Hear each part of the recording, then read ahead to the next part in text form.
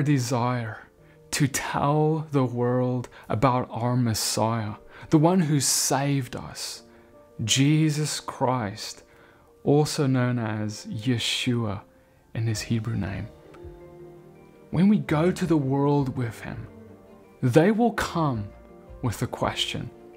The moment that their curiosity is spiked, they will ask, well, why? Why Yeshua? Why should I follow? Why should I think of following? Why you? Why your God? And why not any of the others? There's so many religions to choose from in this world. Why do you think you're right? Yes, you can say you grew up with him. You could say it's your tradition. You could say, but why is your God special? Why should I listen? You see, brothers and sisters, oftentimes it's been alluded to by the world that there's no real way to know, that there's no real evidence. And then people, they label themselves many things of, whether they're total atheists or they're agnostics. That means they haven't really made up their mind about who God is and how they could get to know him. We get into this place because we listen to the voices that say there's no way to truly know. I want to submit to you that there is a way to know if we're willing to knock, if we're willing to listen and hear and face the evidence that has been left for us. Because see, God has left evidence. And in this teaching, we're going to look at some of those things so that you can understand for yourself why you are following this God of Abraham, Isaac, and Jacob, and why you could give people the same good reasons to have a listen to what you have to say about him. One of the first things that we need to look at is the resurrection. You see, the resurrection is the single most important event that has happened to the world, because it is the one event that proves either whether Jesus is who he says he is, or he was a liar and he wasn't the Messiah. If the resurrection occurred, he actually raised from the dead, and everything he's told us about him must be true. But if he did not raise from the dead, he may have said he would, but he never did. So what we can do to determine whether he actually raised from the dead is, like any good judge, we could call up some witnesses to testify. Because when we're talking about an event that occurred 2,000 plus years ago, what we have is the witnesses of people who were around in that day. And we can scrutinize every one of those witnesses. We can test them. We can see. We can look for holes. And we'll see if they hold up. We'll see if they're liars, the ones who said he did raise, or if they're telling the truth. You see, in short, the story goes something like this. Jesus shows up and he starts gathering disciples to him, which would end up being 12 disciples. And these men are excited to follow him because he's a rabbi. He's a teacher, and they know that. And for them, as simple men, simple fishermen, amongst other things, they are delighted to follow him, to listen to him, because he's smart and he knows he seems to know what he's talking about. But as time goes along and they're walking with him, they notice there's something different about him. They notice he's not like other men. They notice a certain type of perfection, a certain type of righteousness that's upon him that other men don't have. And one day, one of his disciples, this man called Peter, Yeshua asks him, right? Jesus asks him, Peter, tell me, who do you say I am? And Peter, for the first time, comes out and he says, you know what? I've been observing you, I've been looking at you, and there's something different. I believe you are the Messiah, the one who would come to save the world. He says, flesh and blood has not revealed this to you, but my Father in heaven has. And in this moment, the disciples realize and they agree that he is the Messiah. So they are in agreement. They are on this page. They're getting more and more passionate about him and everything that he is saying. But then things start going wrong. At the later last days of Jesus' ministry, he gets captured. And as he's being interrogated, as he's being taken away and possibly facing a death penalty, his disciples, they scatter. They're afraid. They start thinking things like, is he really who he say he was? Why is this happening to him? Peter, that one who actually said that he is the Messiah, the one who came to that conclusion first, he's the very one who ends up denying him 3 times when he's being questioned by others. Because he's scared and he's doubting. And eventually, he does get crucified and he dies on a cross, and it's a public event and everyone knows about it, and his disciples hide, they scatter, they're afraid, they don't show their face because they're afraid that they're going to face the same thing that the one they followed did. And on top of that, they're not at his grave. They're not there waiting for something to happen, some mystical, spiritual thing. They're hiding because they think it's game over. They think there's nothing left to do. Everything may have just been a lie, and they're scratching their head thinking, how do we fall for that? Because he said he's the Messiah. We thought he's going to save us, but now he was hanged on a cross, killed. What are we going to do about that? You see, this is the dire situations that these men find themselves in. Just put yourself in their shoes. See, their life was turned upside down when they met him because they had to leave everything they had to do so. This was not a small thing. They had to literally leave their jobs behind. They had to sometimes deny friends and family and the pleasures they had before. And now their life was turned around with him, and now he dies and their life is turned upside down again. And then suddenly a woman barges into the door. And she says, guys, he did what he said he would do. He raised from the dead. And they say, what are you talking about, woman? Who are you?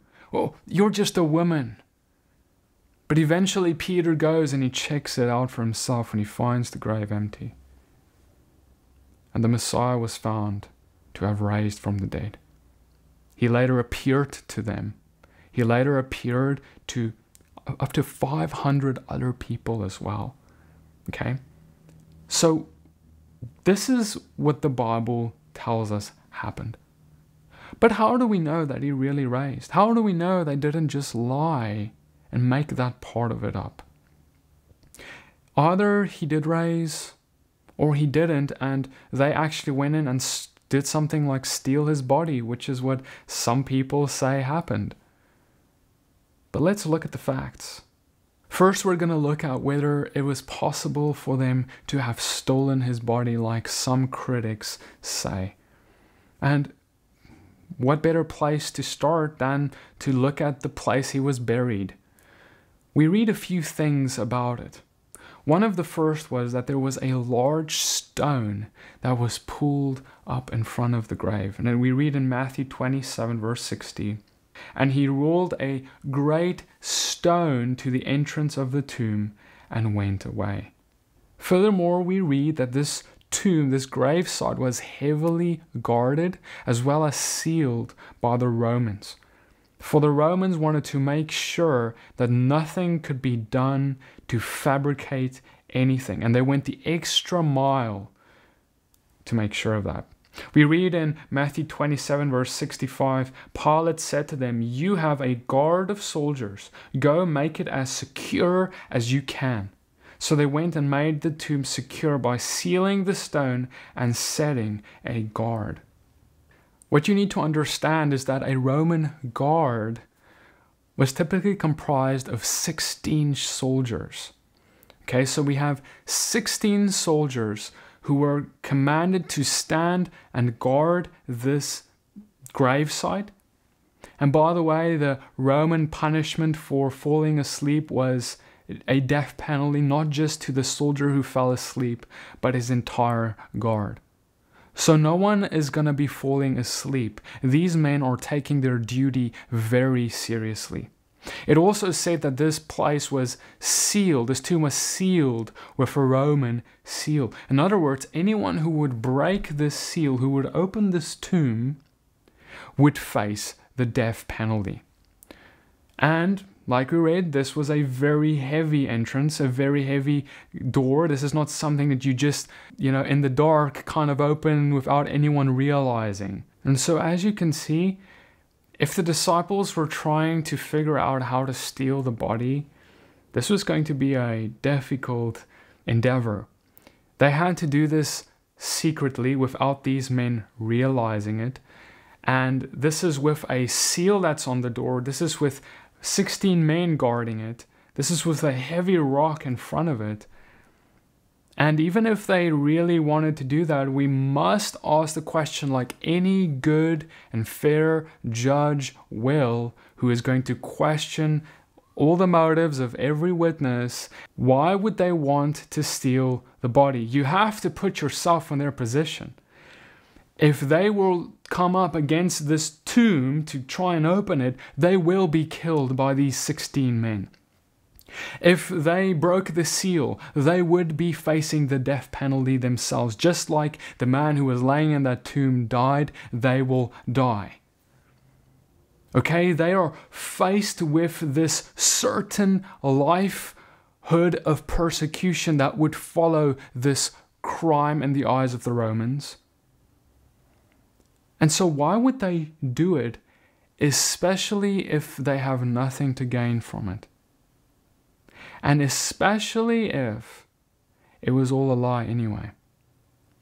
They have nothing to gain from it because they're not going to become rich by lying about this. In fact, we know that they all eventually died, lives not in riches, but lives that were difficult. All of these men. So they didn't gain anything if they were to lie about the fact that he raised. Would they put their life on the line, live a life of persecution, face almost certain death, all for a lie? You remember how they were? They started following this man, they realized that he's the Messiah, and then their hopes and dreams fell into the gutter when they thought that something went wrong and it's game over and he's dying now. They are not really motivated. They don't have a lot of morale right now when he's being put on the cross. They don't have morale. They don't have dreams to lie now even further, digging graves for themselves in this world. No.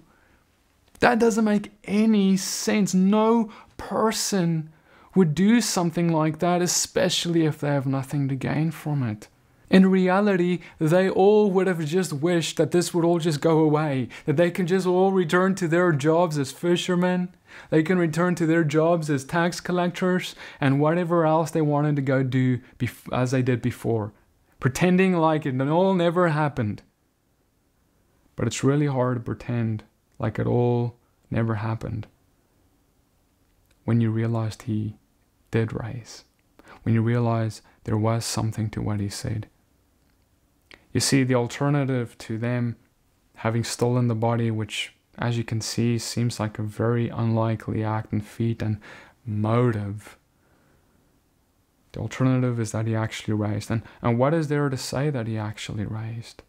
One of the first things we can see as pointing to evidence for a resurrection in the disciples themselves is that there was this incredible instantaneous eruption of zeal, hope, and passion to get back on the horse, if you will, with everything they have, live lives of persecution, live lives which would ultimately, all of them except for one, would be killed for what they believed, for what they stood for. That is the fact that he did rise. Where does this come from, if not from an event that happened in their lives that was very real? Because remember, they had nothing to gain from this. Secondly, something happened, and all scholars agree, something happened in the first century that changed the world. You see, there was an eruption of faith, an eruption of Christianity that started occurring in the first century, which was unlike anything that the world has ever in its history faced. We have pagan temples that have stood for hundreds of years, almost overnight, being overthrown with Christianity. And the faith of the Christian is spreading so much that entire cities are being taken over and pledging allegiance to this Christian God. They were pagans, and then suddenly something so great happened that they could not deny, and they became believers. And we see the remnants of that effect even today in the Western world and in all other parts of the world where the Christian faith has grown exponentially. The Bible, the book that came from that, is still the most printed, best-selling book ever. Why did that happen? Was it just a lie brought up by men who had nothing to gain by doing so, but everything to further lose? Or was there something more to it? Another proof pointing towards the event of a resurrection is prophecy. What if I told you that there is proof that there was an intelligence outside of time that foretold the events that would occur in the first century with the crucifixion? If that happened, that is a great proof we have to look at, because it did. The God of Abraham, Isaac, and Jacob spoke to prophets, men, who wrote down and foretold what would happen hundreds and even thousands of years after they died. How could that pinpoint accuracy be possible? You see, if God existed, and if this God that exists is the God of Abraham, Isaac, and Jacob, and if the most important thing that he would come to do is die for the sins of the world, he would be telling men before, so that they can show, so that after it happens, we can see, look back, look, God foretold this would happen. It did happen. He is God. There is an intelligence outside of time that foretold these things. One example of this is before the Romans invented crucifixion. Psalm 22 verse 16 describes the piercing of Jesus' hands and feet. This is at least 1,000 years before it ever happened, that it was written down. For dogs encompassed me, a company of evildoers encircles me. They have pierced my hands and feet. Another example is Isaiah 53, a particularly important prophecy that lays out the story of Jesus and the meaning of the resurrection. Isaiah 52 verse 13 to 53 verse 12. This was spoken by Isaiah at least 600 years before it actually happened. A few signature attributes of this chapter in Isaiah describes exactly what happened within the New Testament. Chapter 53 verse 3 explains that he would be despised and rejected by men. Verse 5 states that he would specifically be pierced for our transgressions and crushed, which he was. And verse 7 states that in the midst of it all, he would not even open his mouth. And in verse 9, it describes that he would be buried in a rich man's tomb. At this point, any good judge would be asking the question, have witnesses fabricated this story? Have people lied about what happened? And he would try and think of how could he poke a hole? How could he see and taste whether this story stands up to scrutiny? And one of the biggest things that we can see is that there's actually more evidence that it wasn't fabricated than evidence, if any, that it was. For example, this story does not fit expectations of a fabricated account. And the reason I say that is, if anyone is going to make up a story about something like this resurrection, they are going to be saying things that would make a lot of sense in their culture, say things that would be easy to believe and understand, and things that would even line up with how they see the world, right? However, for example, we read in the Bible that women were of the first witnesses of the resurrection. Because if you remember what I told you, the disciples were hiding. They weren't waiting at the tomb. They weren't no, they were hiding. They were ashamed. And if they fabricated this entire thing, they would not be pointing that out. And they would certainly not be pointing out how women had more trust and faith than they did. And that women were the first witnesses. Because see, in the first century, you think this is no big deal, but women, if they went to a court case, standing in court, their witness would not count because they would not be seen as trustworthy witnesses just because they're women, because of their gender. That's how it was in the first century, like it or not. And so it would make no sense, if you're trying to fabricate something, to have a woman be the first witness of a resurrection. But God did it because he was concerned with uplifting women and showing them their value. That they can be witnesses, and today we know they can be witnesses. But in that culture they didn't. If this was a fabrication, this does not meet those expectations. Because no one who fabricates a story would have a woman in the first century be that first witness. But enough with these disciples and what they had to say. What about other people? There's another historical figure that I want to talk about. Paul. He studied under Gamaliel. Gamaliel was a very prominent, very well-known rabbi in the first century. A leader. And this man called Paul was a disciple of Gamaliel.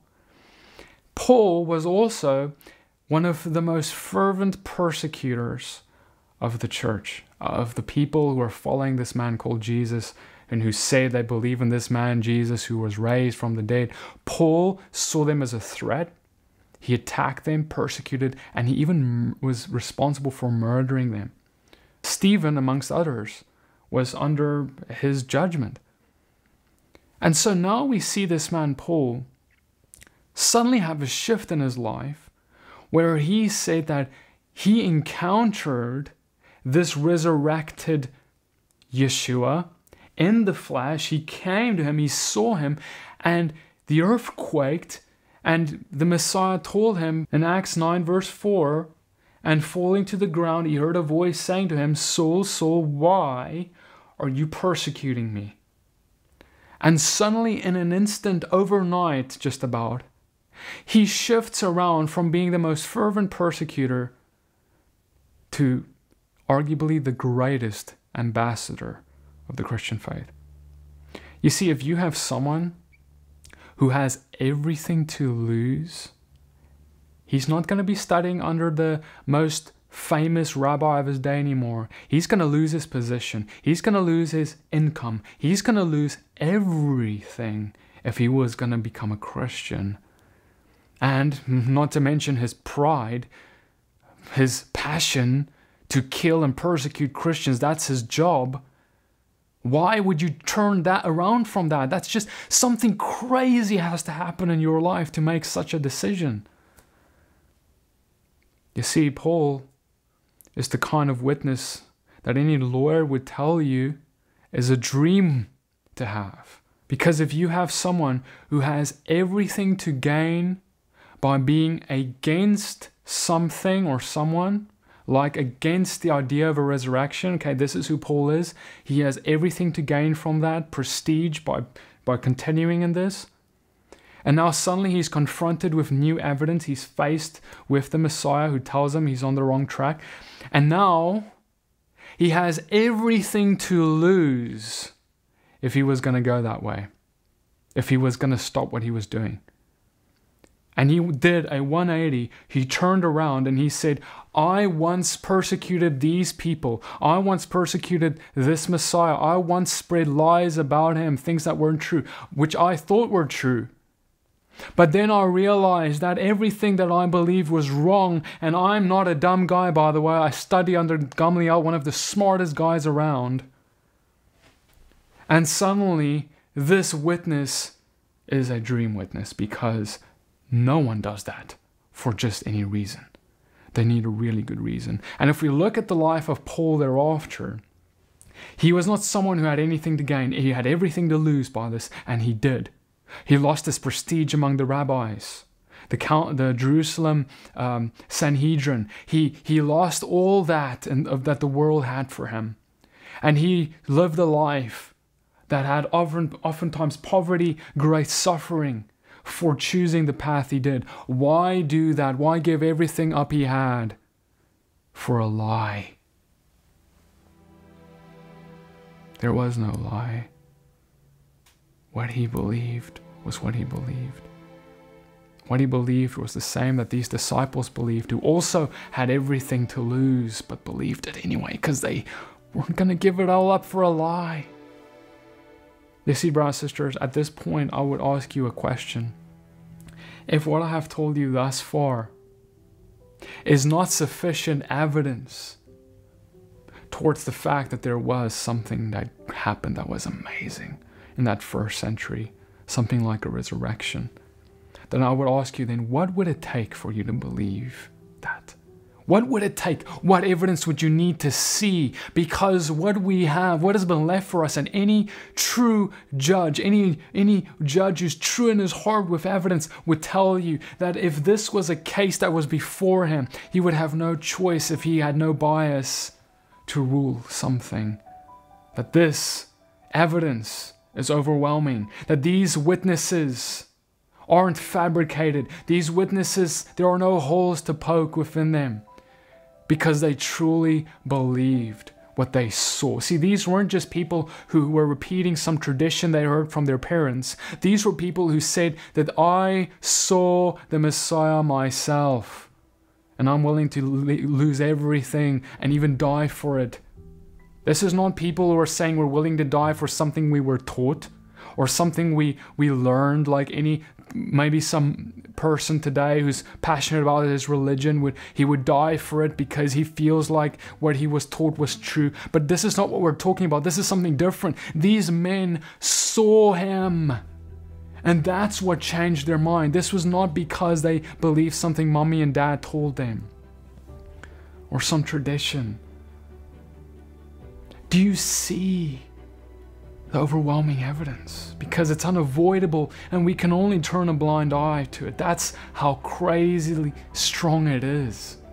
But the resurrection isn't the only thing that points towards the fact that the Christian God is the one true God.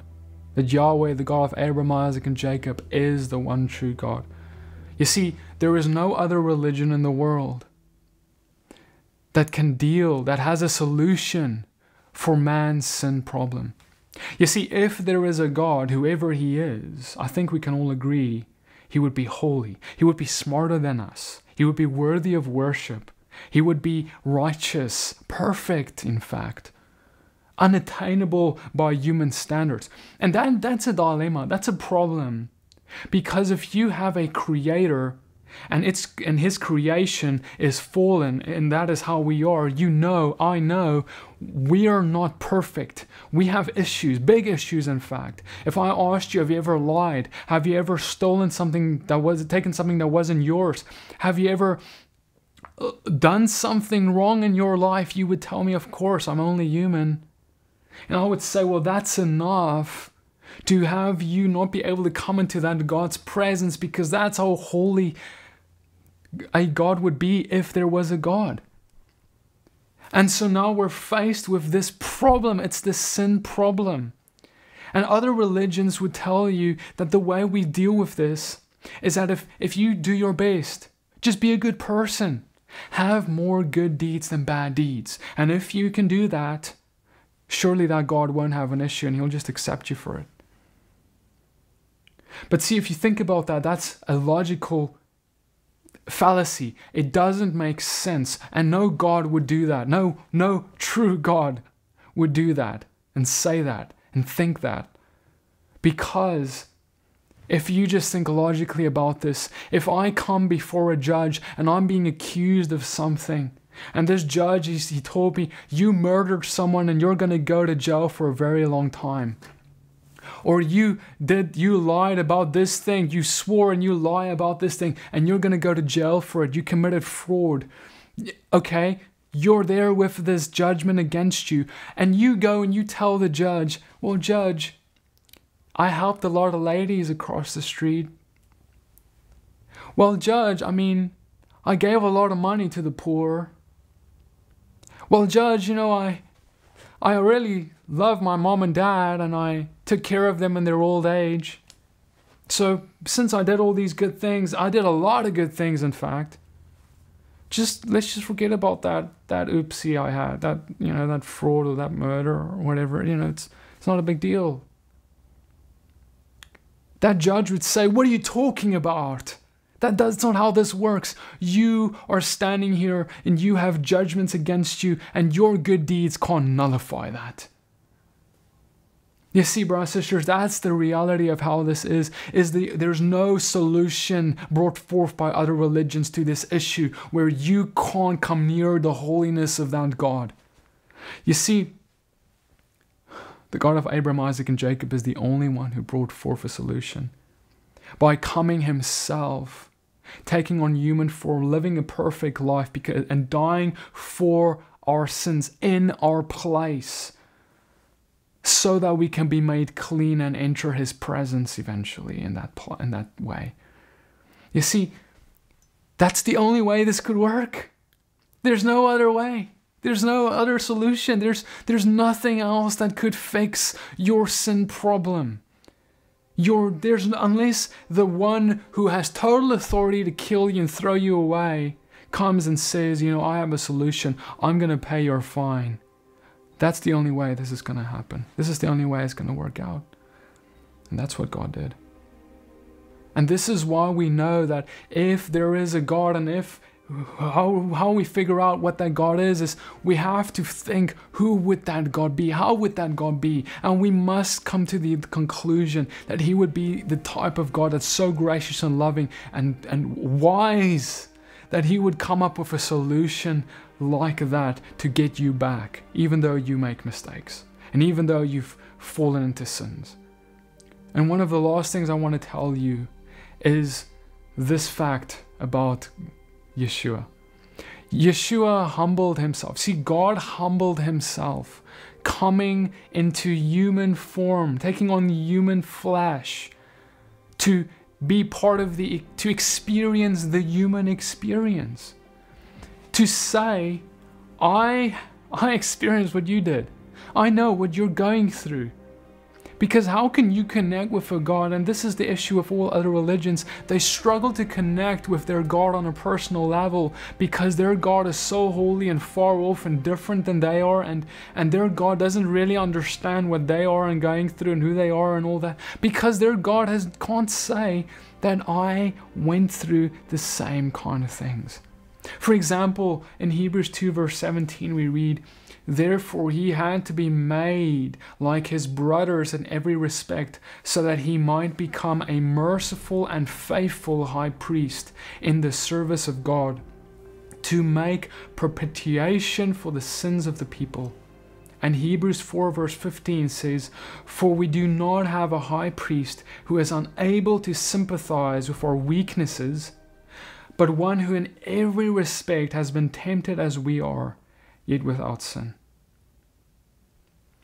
If there is a perfect and loving God, it would only make sense for him to act in this way of love, to die for his own children, and even though he has nothing to gain by that, to have the love and desire to connect with his children, that he would even take on human form and humble himself just so he could say that I know what your weaknesses are and how you feel and what you went through. You see, brothers and sisters, if there's a God, would he not do such a thing? Or would he just be up there, far away, not really caring? You see, if some people think that's how a God would be if there was a God, I want to submit to you that's not how he would be. If he was truly perfect, loving, faithful, righteous, holy, he would be holy. He would be righteous. But he would also come down and desire to meet with man. And that brings us to who this God is and what makes him different, and that is that he desires a personal relationship with you. No other God desires that. In fact, if you told a Muslim that you have a personal relationship as a Christian with your God, they would tell you that's weird. Because the God of Abraham, Isaac, and Jacob, the one true God, is the only one who has come down and who desires and opens up himself to have a personal relationship with me and you. That means that he can be discovered. That means that you can have a relationship. That means you can have you can speak to him. It means you can have him have influence in your life. He's not just far away and not caring about what goes on in your life. So I want you to think about all what I said in here and really consider and be intellectually honest with yourself about this. If there's a God, why would it not be this God? Why would it not be Jesus Christ as the Messiah, Yeshua? I can't think of any reason. I can think of tons of reasons why other religions don't make sense. And I would like to just, as I end this off, I would just like to say a prayer for you. Whether you believe in him already or not, Father, I just thank you, Lord, for just speaking to the hearts of men about who you are. And Lord, I pray that you would give us all the wisdom, the knowledge, the understanding of who you are and why you're different. Lord, I pray, God, that you would help us to not make you in our image, but to understand that you made us in yours. Father, I ask for the knowledge of you to sweep across the earth, and that everywhere we go, the knowledge of you would go forth. Because, Lord, that's why you want to work with us. Labor side by side with us, while you send us out, while you want this personal relationship where you give us duties. You're not disconnected and far away. God, we love you and we thank you. And I pray that anyone who's listening to this, who is unsure about whether you exist and who you might be, that you would reveal yourself in a majestic, glorious way in their life through the knowledge of you, and also supernaturally, so they can have first-hand experience and knowledge and knowing that you are who you say you are. We pray all this in the name of Yeshua. Amen. I hope that this teaching has blessed you. Subscribe to this YouTube channel for more just like this one, and a special shout out and thank you to our partners who have made this video and every other video this month possible. Many blessings and shalom.